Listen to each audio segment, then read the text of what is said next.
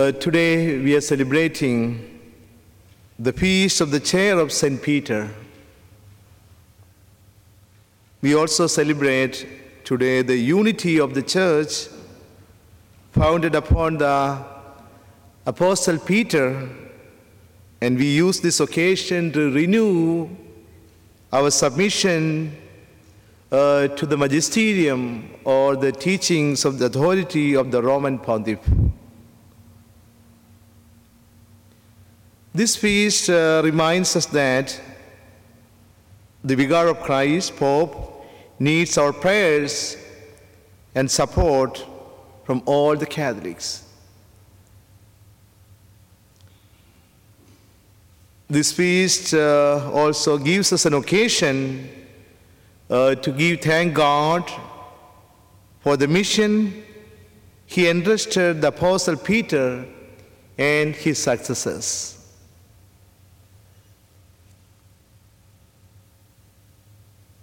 The feast reminds us that Jesus bestowed on Peter a special place among the apostles.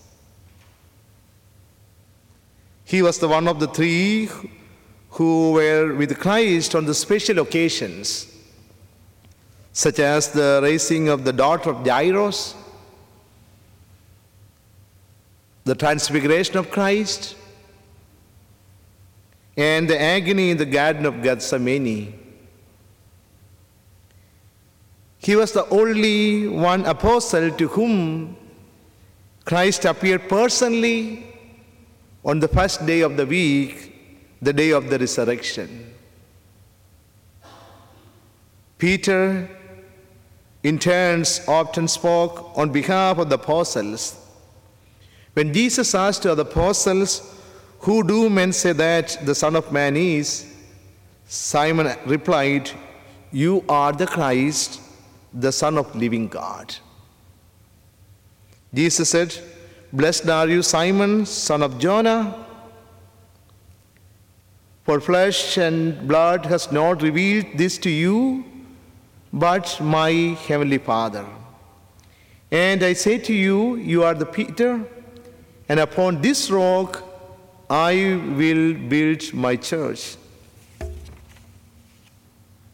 Saying this, Jesus made St. Peter the head of the entire community of believers and placed the spiritual guidance of all the faithful in St. Peter's hands.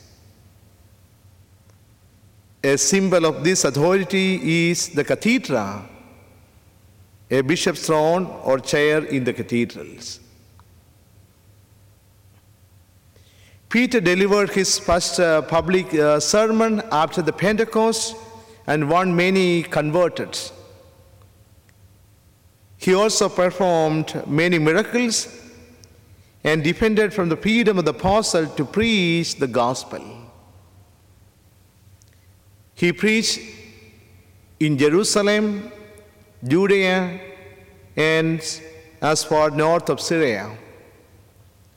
He was arrested in Jerusalem under Herod Agrippa first, but miraculously escaped from there. He left Jerusalem and devoutly went to Rome, where he preached during his last portion of his life. He was crucified there, headed downwards, as he had desired to suffer, saying that he did not deserve to die as Christ has died. He remains now at St. Peter's Basilica in Rome. We can find so much of ourselves in Simon Peter. Like Peter, we are searching for Christ.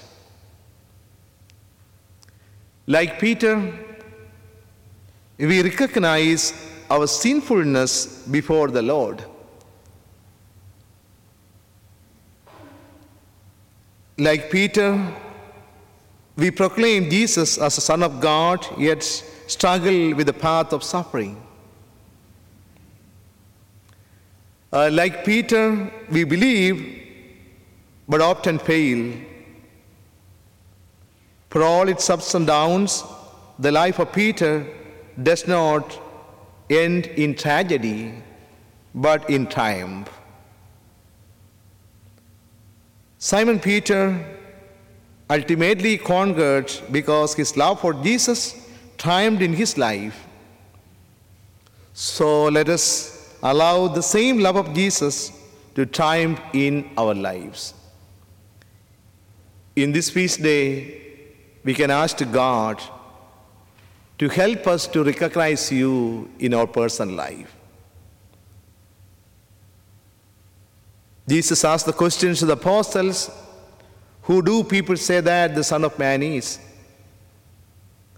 Peter said, you are the Christ, the Son of the living God. He said from his life experiences. Lent is a time for us to experience Jesus.